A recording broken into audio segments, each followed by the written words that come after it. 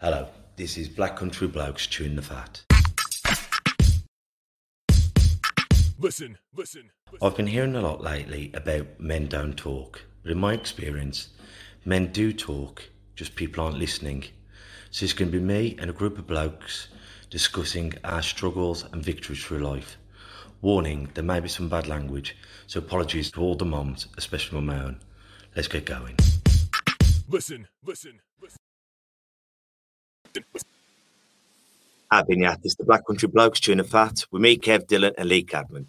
And our very special guest today is Richie Woodhall, who won a bronze medal in 1988, a Commonwealth gold in 90, then went on to being a world champion in 1998. A couple of titles in between there, Kev, as well. The Commonwealth and the European at middle. Boxed at such a very high level, and now he's one of the coaches and a GB.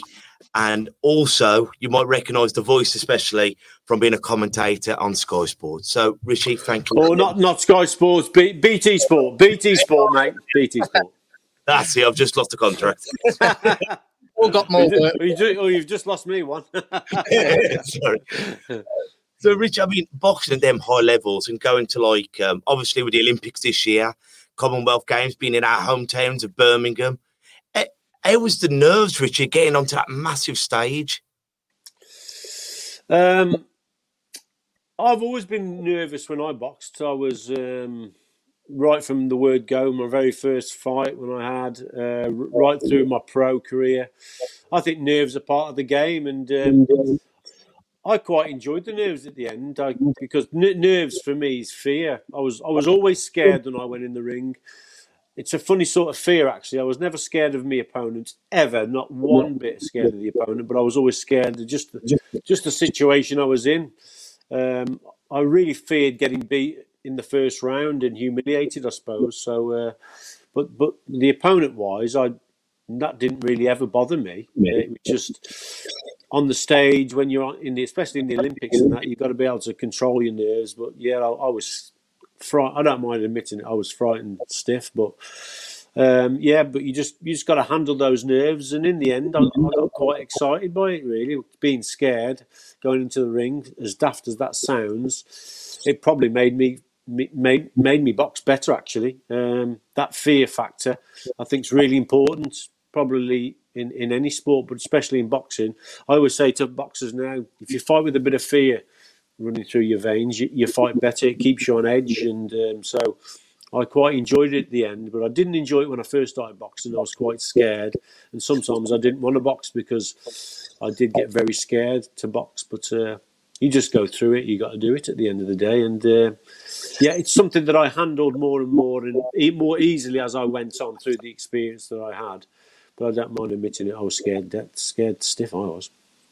I think it's great having boxing legends like yourself coming on, and we've had up-and-comers like Noel Farrell and Fraser Clark, and I think it's great for our boxers then at the gym, because a lot of the times they feel like, I'm not a coward, Kev. And I went, no, you're a human being. You should be frightened. If you weren't frightened of someone hitting you in the head, you ain't bloody.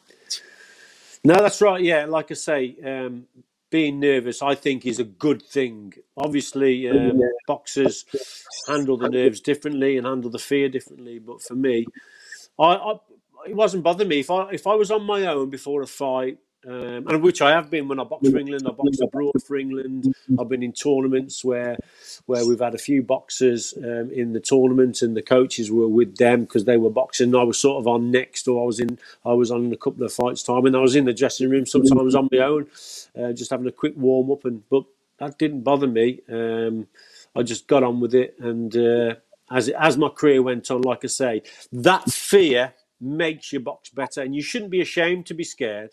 You should not in boxing. It's good to be scared because it just gives you that edge. I think, anyway, it did for me. A lot of the fear is actually the fear of losing, isn't it? As you say, you weren't scared of your opponents. It's more that the embarrassment that you think is going to be bestowed upon you for losing. Yeah, exactly. That is absolutely spot on. Like I say, it always scared me to be stopped in the first round for me. was my probably biggest fear, to be stopped or knocked out in the first round. And it nearly happened a couple of times. I was never stopped as an amateur, but I got dropped 2 or 3 times in the first round where I just made a mistake and I got caught with a left hook or right hand over the top because I was a tall fella. And even in, I think, my Olympic quarter final, boxing for the bronze, if I won the fight, then I go through to the medal stages. I get stuck on my backside probably the first 30 or 40 seconds. A kid called Rivera from Puerto Rico. He'd knocked he'd knocked 2 opponents out before me. And in the first round, I dropped my hands and he just caught me. I think it was a right hand over. It might have been a left hook, actually. Left hook, bosh. I went straight on the seat of my pants. But I suppose it was a flash knockdown. And I just remember looking up and him running back to his corner, doing this funny dance with his hand punching the air. And it woke me up. I thought, right, mister, you're in for it now, mate. And it woke me up. So it did me a favour. But yeah, that fear of the first round, getting stopped in the first round, used to frighten me to death. And it's funny when you say like you weren't frightened of some of the calibre. I mean, you boxed some of the bloody business, didn't you, Rich? From Roy Jones to Kawasaki. You know what I mean? And most people who've grown up through the 90s and watching the game, you know, you were in there with some of the best boxers of the era, and you were in there with them and beating a lot of them, weren't you, mate? Yeah, I boxed some good kids, actually. Yeah, my last ever contest was against Joe Calzaghe, and I remember being asked that, actually.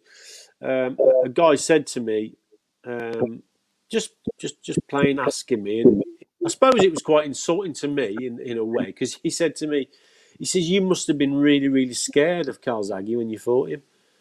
And I just looked him in the eye and I went, no, I wasn't scared, not one bit of Joe Calzaghe. What you on? And he looked and he couldn't believe, he thought I was lying. I said, no, I wasn't. I was never scared of Joe. I was never scared of not one opponent. Not one. And I mean that. I looked across at him and I thought, you're getting it tonight. And that's exactly how I thought against Joe Calzaghe. I had no fear that way. No fear against an opponent. But the situation you're in was my biggest fear. And I had a terrible first round against Calzaghe. Again, I didn't start very well. He put some punches together in the first round. It caught me with some really good shots, but it was a different ball game in the second round. I come out quite strong in the second round, but it was this guy insulted me. He says, "You must have been scared of him." I went, "Nah, no," and I wasn't, because, and you can't explain that in a way. That's just probably the person you are, and that's in your DNA. And I wasn't scared. I honestly admit that I wasn't scared of the opponent ever. No, not at all.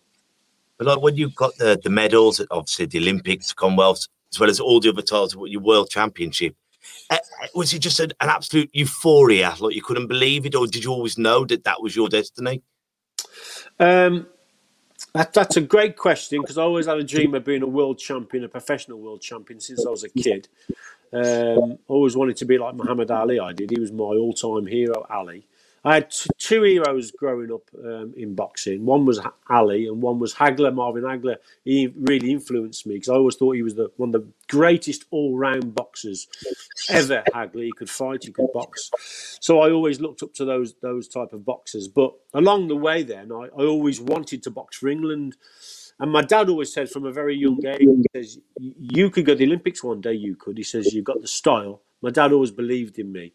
And he says, you could go to the Olympics. And then so my dad planted little seeds, I think, in my head.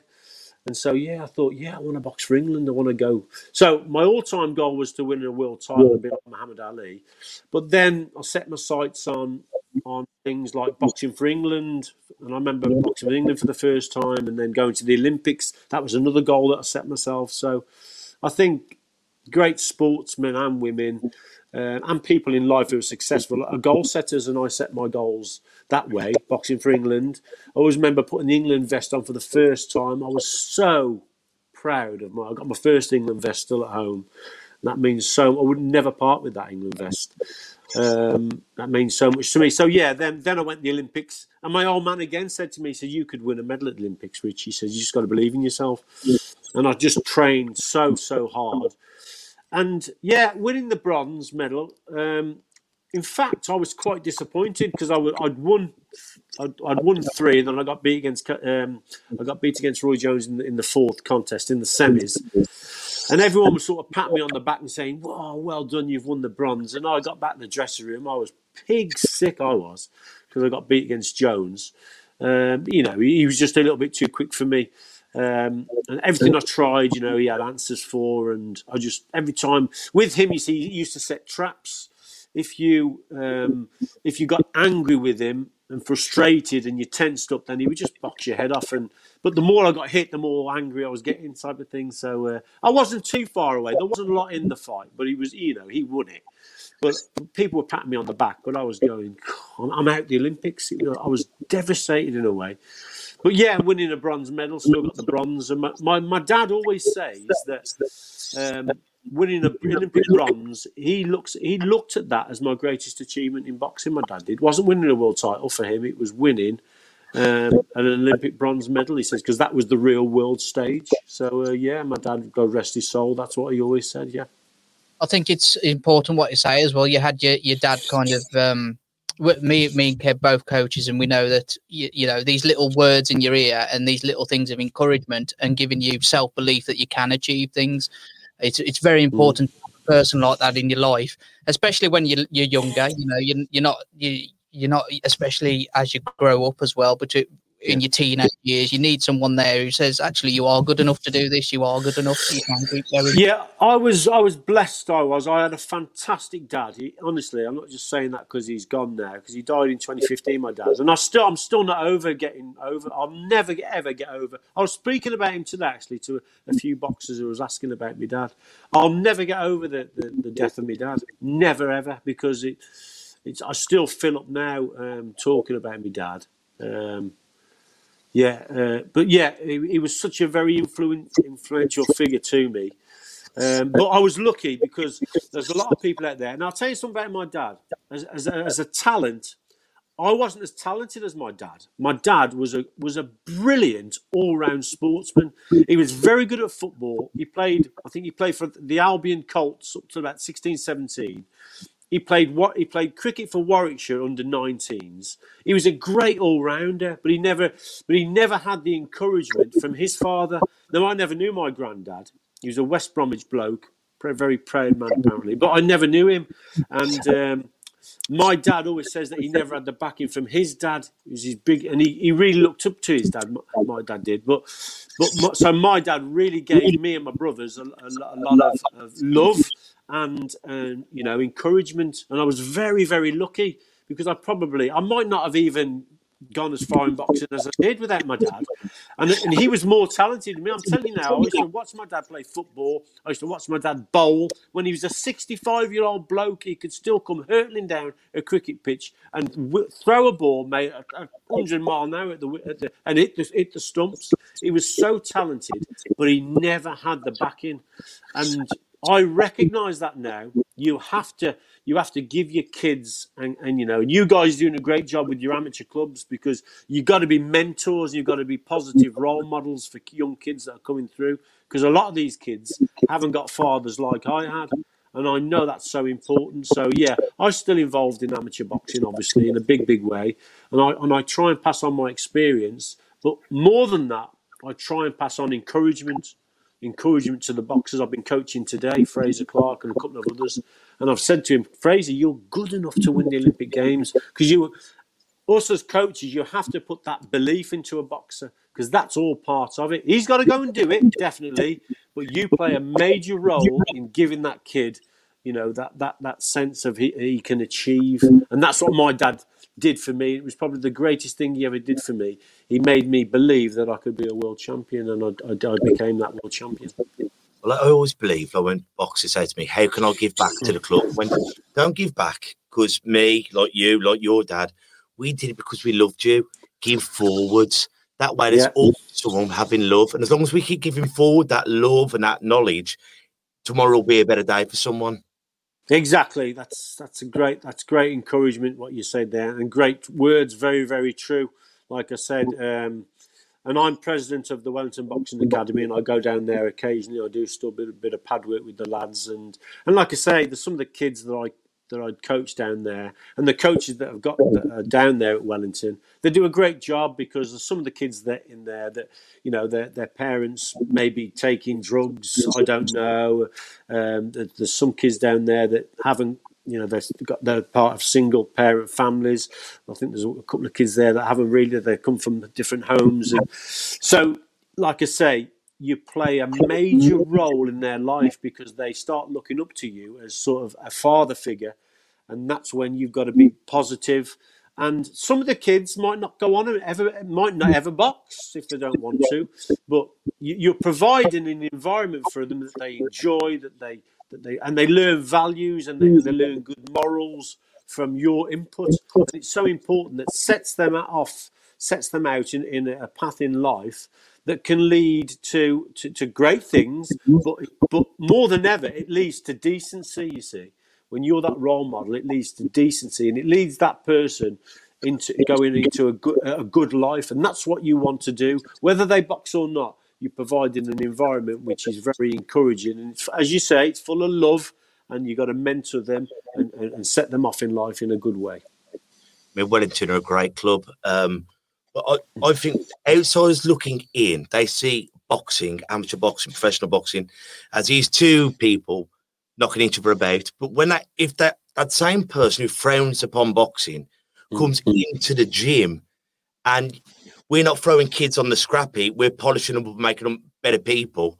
We're not teaching hooligans how to fight. We're teaching them not to fight, to compete, to control anger, to not be a bully. And what boxing gyms do, and so much of grassroots sport, but obviously we're all from the boxing world. People have got to go to the gym and see how no one is treated different. The colour of their skin, how much money they got in the bank. You are all just a family. Doesn't matter what colour you are, what religion you are. You're a boxer. You're in a boxing family. And I always say this, that amateur boxing, I think it's the best sport in the world. I think amateur boxing, because it serves the community so well in a way that what it does, and people don't get this, but what amateur boxing does, it helps youngsters, boys and girls now, of course, it helps youngsters control their emotions. And people don't get that. They don't realise that. Like you said, people who are not boxing fans think, well, no, what you're doing, you're teaching young kids how to fight better and be more of a menace. And that isn't what boxing does. We teach them obedience, if anything, and it teaches them how to control their emotions. And that's really, really important. And they get the benefit then from that later on in life, how to control their emotions, you see. And that's what amateur boxing does more than any other sport, I think, because it puts them in. And the people say to me, well, how do you get them to control the emotions? I say, because they're put in situations where they can't lose their temper. They can't go off on one. They have to control their emotions to get through the situation they're in. In a sparring situation, for instance, because I've heard many kids who aren't boxers go, oh, I couldn't be a boxer, I just lose my temper. And I say, no, you wouldn't lose your temper in boxing, because that's what boxing does. Boxing helps you and teaches you to control your emotions. When you're about to lose your temper, you start to control things. And then what happens then is that gets passed on to other areas of your life where you might have lost your temper. Then you start to control things, and then you can control the area of your life. And people don't get it. They only get it when they sample it in a boxing gym, either by watching or they actually do it for themselves. And when you do it for yourself, then you know what I'm talking about. And everyone listening to this who knows about boxing will go, yep, he's right. It does help to control the emotions. And that's one of the greatest gifts I think amateur boxing does for kids. And like I say, some of them kids may never go on to box. But if you can get them to control their temper, control their emotions, to handle pressure situations, that then will serve them for the rest of their life. That's right. And it goes back to the nerves earlier as well. It helps. Yeah. As you get nervous, you do get frightened, but you've still got to push through sometimes and do it, because you don't know what's over that line, do you? You know, and that goes again for life. You've got to go over that, even if it's scary. Well, you're always scared, aren't you, when you're being pushed into places that you're not familiar with, and the unknown, and how are you going to react, and how are you going to react to it that first time you ever box, first time you ever spar. I remember the first time I ever sparred. I do. Honestly, I remember the first time I ever sparred. I remember my first bout, the nerves, the fear, and it's being pushed into the unknown. But when you go through it and what you get from it, then it serves you for the rest of your life. It has for me. I mean, on about that, I know people who've gone for job interviews and they've gone for whatever. And I went, Kev, I remember when I was fighting down Liverpool and I was in the ABAs, that was fear. So getting turned down for a job, that was all right. I just had to go in and you could say yes or no. Exactly. And when you're in those situations, then you see, you can revert back to when the fear that you felt in the ring and when you went in the ring for the first time. And like you say, it helps them to get through it because they think, well, what am I scared about? Look what I've been through in the boxing ring, in the boxing gym, when I sparred so-and-so or when I fought so-and-so. I handled that. I can handle this, no problem. And it gets them through. Exactly. It's experience, you see. I mean, you know, like you've once again you've boxed at such a high level, but now you're coaching at such a high level. And as a coach, you know, you teach men, but they're still your babbies, and they're there, whether it's a club show or the Olympics. The nerves when you've done everything you can do, and then you've got to sit down and watch them do it. At least when you're in there, you've got control, but you sat there thinking, "Come on." It's torturous.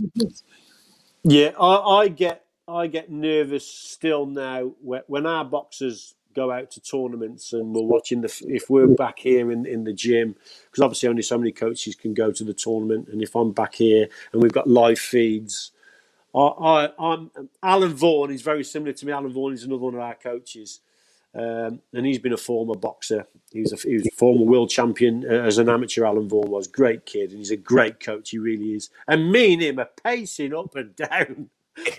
Honestly, and I look at him and he looks at me, and we're that nervous because we know exactly what they're going through and what they've got to do and how good they are and if they perform to their potential. And we're just talking all the way. What do you think? What do you think of that round? How do you think he got on? And this, how did she get on? It's just, yeah, those nerves are still with us now as coaches because we know what they're going through and we just want what's best for them. But yeah, those nerves live with you, I think, probably throughout your life, I think. There's nothing worse than watching boxing with my dad, especially if it's one of the babbies and he lives every shot. He's slipping the punches, he's throwing them in. Yeah, exactly. I mean, your dad's a great guy, Bob is, and yeah, he again, he's a very well respected coach, and yeah, I've been with him again when we've been watching fights, and he looks as nervous as me, and I have to say, Bob, sit down. So yeah, or he's telling me to sit down. One of us, but yeah, again, because he's been a fight. I mean, your dad had a lot of fights, didn't he, for Worley Amateur Boxing Club and Reggie under Reggie Steele. And we often talk about Reggie Steele because he was a great man and a great coach, Reggie from Worley. So yeah, your dad obviously had a lot of fights, and so he you know, when you've been in there and you've done it, then you know what they're going through and you know what they're feeling, and yeah, you feel what they're feeling basically. I remember I was just before you come on, Rich. I was talking to Lee. The Lions Boxing Club, when it opened in 2000, it was Sir Henry Cooper, you, Nigel Rafferty, and Harvey Mittu come down and opened it up for us. Yeah, amazing. Yeah. How long ago was that now, Kev? 2000, we opened. Where's that gone, eh? 21 years. The great Sir Henry's not longer with us. Nigel Rafferty, good lad, Nigel, Wolverhampton lad. Centurion, had over 100 professional fights. Someone I really admired, because anyone who's had 100 pro fights, you got to take your hat off to him. So yeah, and of course Arv Mittu as well. I think he was a Centurion. I think he had over 100 fights as well, Arv. And what I like about Arv Mittu, he'd box at the drop of an hat. You could ring him up and say, "Listen, the show's in trouble. We got no one on. We need you." And he'd say, "I'm on my way." He'd probably finish his tea and he's on his way. He'd box at the drop of an hat. Proper gladiator. Those two fellas, gladiators. But it's wonderful, like what you're doing for us now, and when you come down to do it. I mean, it's brilliant when people remember where they started in the Spit and Sawdust gym, and they give back. So I can't thank you enough, Richie. Yeah, it's all about, like I say, it's all about giving back to the sport, definitely, and bringing youngsters on and bringing people through. And the sport is growing. It's great. Women's boxing is growing, and amateur boxing, like I said, my dad, he started Telford Amateur Boxing Club up in 1975, 76, something like that, and some of the lads that boxed for him then are still involved in that club and have started other clubs up. So yeah, it's a great family, and amateur boxing, like I say, it gives so much back to the community. And I know this from personal experience. All through my career, we've always had the odd policeman pop his head through the door. How you doing? You're doing a great job, because they realise as well. You're taking, like the Wellington Boxing Academy, for instance, takes between 60 and 70 kids a night off the streets of Wellington and Lee Gomery, which is an area of Telford. It's just incredible, really. And like I always say, amateur boxing coaches are unpaid social workers, because you're doing a great job for the community, taking kids off the streets, you're disciplining them, you're training them, you're educating them in terms of what they should be eating. And when they leave the gym, they don't go back on the streets. They go back home. They want to go to bed because they're tired and they're not causing any trouble. And I'm not saying all youngsters are troublemakers. I'm not saying all youngsters are troublemakers in our gym. They're not. But what I am saying is, if those 60 or 70 kids weren't at our club, then where would they be? They could be up to no good. They could be talking to people who are offering them drugs and whatever. But in our gym, they're in a drug-free environment. They're being mentored by real good coaches, and they're being disciplined. And like I say, amateur boxing clubs all over there should be an amateur boxing club on every council estate across the land that's funded by the government, because that's what the cracking job they do for the local community. That's my opinion, I tell you. Well, we said that before, like in some of the roughest parts of the country where even the police don't turn up, you'll find a boxing gym. And then Boxing gym. Where there's people who aren't getting paid, and they've got more respect than anyone, because if they're naughty, they get a rollicking. But when they're good, God, they make them feel like a world champion. As you say, even if they never go and box. Exactly, they do such a service to the club, and like I say, all through my career, amateur career, my dad had a great sort of relationship with local police and that, because the police know that you're doing a good job and you're not getting nothing for it. Because proper amateur boxing, what I don't like is amateur boxing clubs using the amateur boxing banner and then getting a load of money from it, and people profiting from that. That shouldn't happen. If you're an amateur boxing club, my old man, you see, was really old school. We would, whatever money was raised, my dad raised with the amateur boxing club, he always spent on kids, always spent on the kids of the club. He says, because he says at the end of the year, Richie says, there shouldn't be anything in the accounts if we got a bank account. He says it should go on the kids, either on trophies, on tracksuits, on taking them out. He says it's an amateur boxing club. My dad never got a penny for it. As properly as boxing coaches all across the country aren't getting anything for it. They do it for the love of it. But the service they do to the community, mate, I'll tell you what, it's the best. It really is the best. Can I ask a question going off topic a bit? For all the amateur boxers that are coming up now and professionals, what advice would you give them for coming over getting over a loss? Because we find.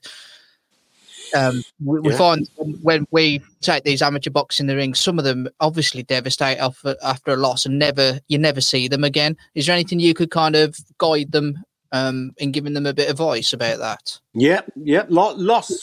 Losing contest is all about, is what boxing is all about. In that, you have to get over a loss. You get back in the gym, you put it right in the gym, you discuss it with your coach. I used to hate losing. I was very good at hiding my emotions, but deep down, and I still do, I hate losing anything. And in the ring, I used to hate losing. So I used to go back, but I learned very early on that losing is a part of the process in boxing. You can't win them all, although there are people like Joe Calzaghe who did win them all as a professional. But, even he lost as an amateur. So you can't win them all. You are going to get beat. But being a true champion, when you get beat, it's the mark of a true champion. How he responds is how I would say. And if you are a true champion, or you're going to be a champion, then you have to respond from a defeat. And sometimes it's not just a physical response; it's more of a mental response. I used to hate losing, but I used to get back in the gym. I used to watch where I went wrong, try to put it right, and obviously just discuss it. Basically, what you shouldn't be doing when you get beat is throwing in the towel and thinking, "Oh, it's not for me," blah, blah. Because believe you me, getting beat is part of boxing. That's it. You just have to handle it. And the mark of a champion is how he comes back from a defeat. And if you're a true champ, then you'll get over it and you'll be better for it. You know, sometimes you have to take a step back to take 2 steps forward. And what I mean by that is, if you get beat, okay, you got beat, but you got beat for a reason. Let's put it right. And next time you box that style again, then we beat that style, or you beat that kid, whoever he may be, and then that's how you've gone forward. So, yeah, you've just got to be positive, even in defeat. After the initial shock of getting beat, yeah, okay, it's disappointing. I used to hate it, but you've got to say, right, where did I go wrong? Let's put it right. Well, Richie, thank you, mate. So I know you've got to get off. Is there any comments or anything? Just people saying hello and nice one. No actual questions. Well, Richie, I'm just going to advertise Tuesday's show. But while I'm talking, we always end the show on, have you got any quotes or saying that's helped you get through life? So while I'm just advertising, just have a little think. Okay. Yep. On Tuesday, next Tuesday, we've got a pre-recorded episode, haven't we? Because Mike Wood, the MP for Dudley South, came down to the club, and we've got an interview with him. So that will be released on Tuesday. That's talking about all things mental health and what we can do to make it better as well within our community. Because it don't matter if you're Conservative, Labour, Green, for these issues with mental health and how we're treating our people has got to be unified. It don't matter what we're voting for, because at the end of the day, we're going to remember this corona. We're going to remember everything. So we're going to be remembered for failing or trying our best to help our people. So please tune in, leave comments. Obviously, it's not live, but leave comments so then we can pass them over to our MPs. So, Richie, have you got any quotes or sayings that's helped you get through life?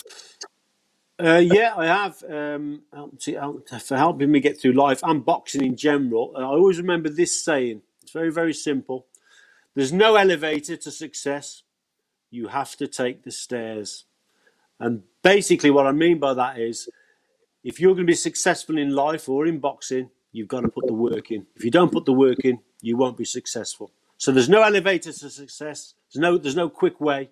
You've got to take the stairs and put the graft in. Well, once again, thank you, Richie. So, guys, until we see each other next time, take care of yourselves and each other. Ta-ra, bit. Listen. And that's a wrap for another show.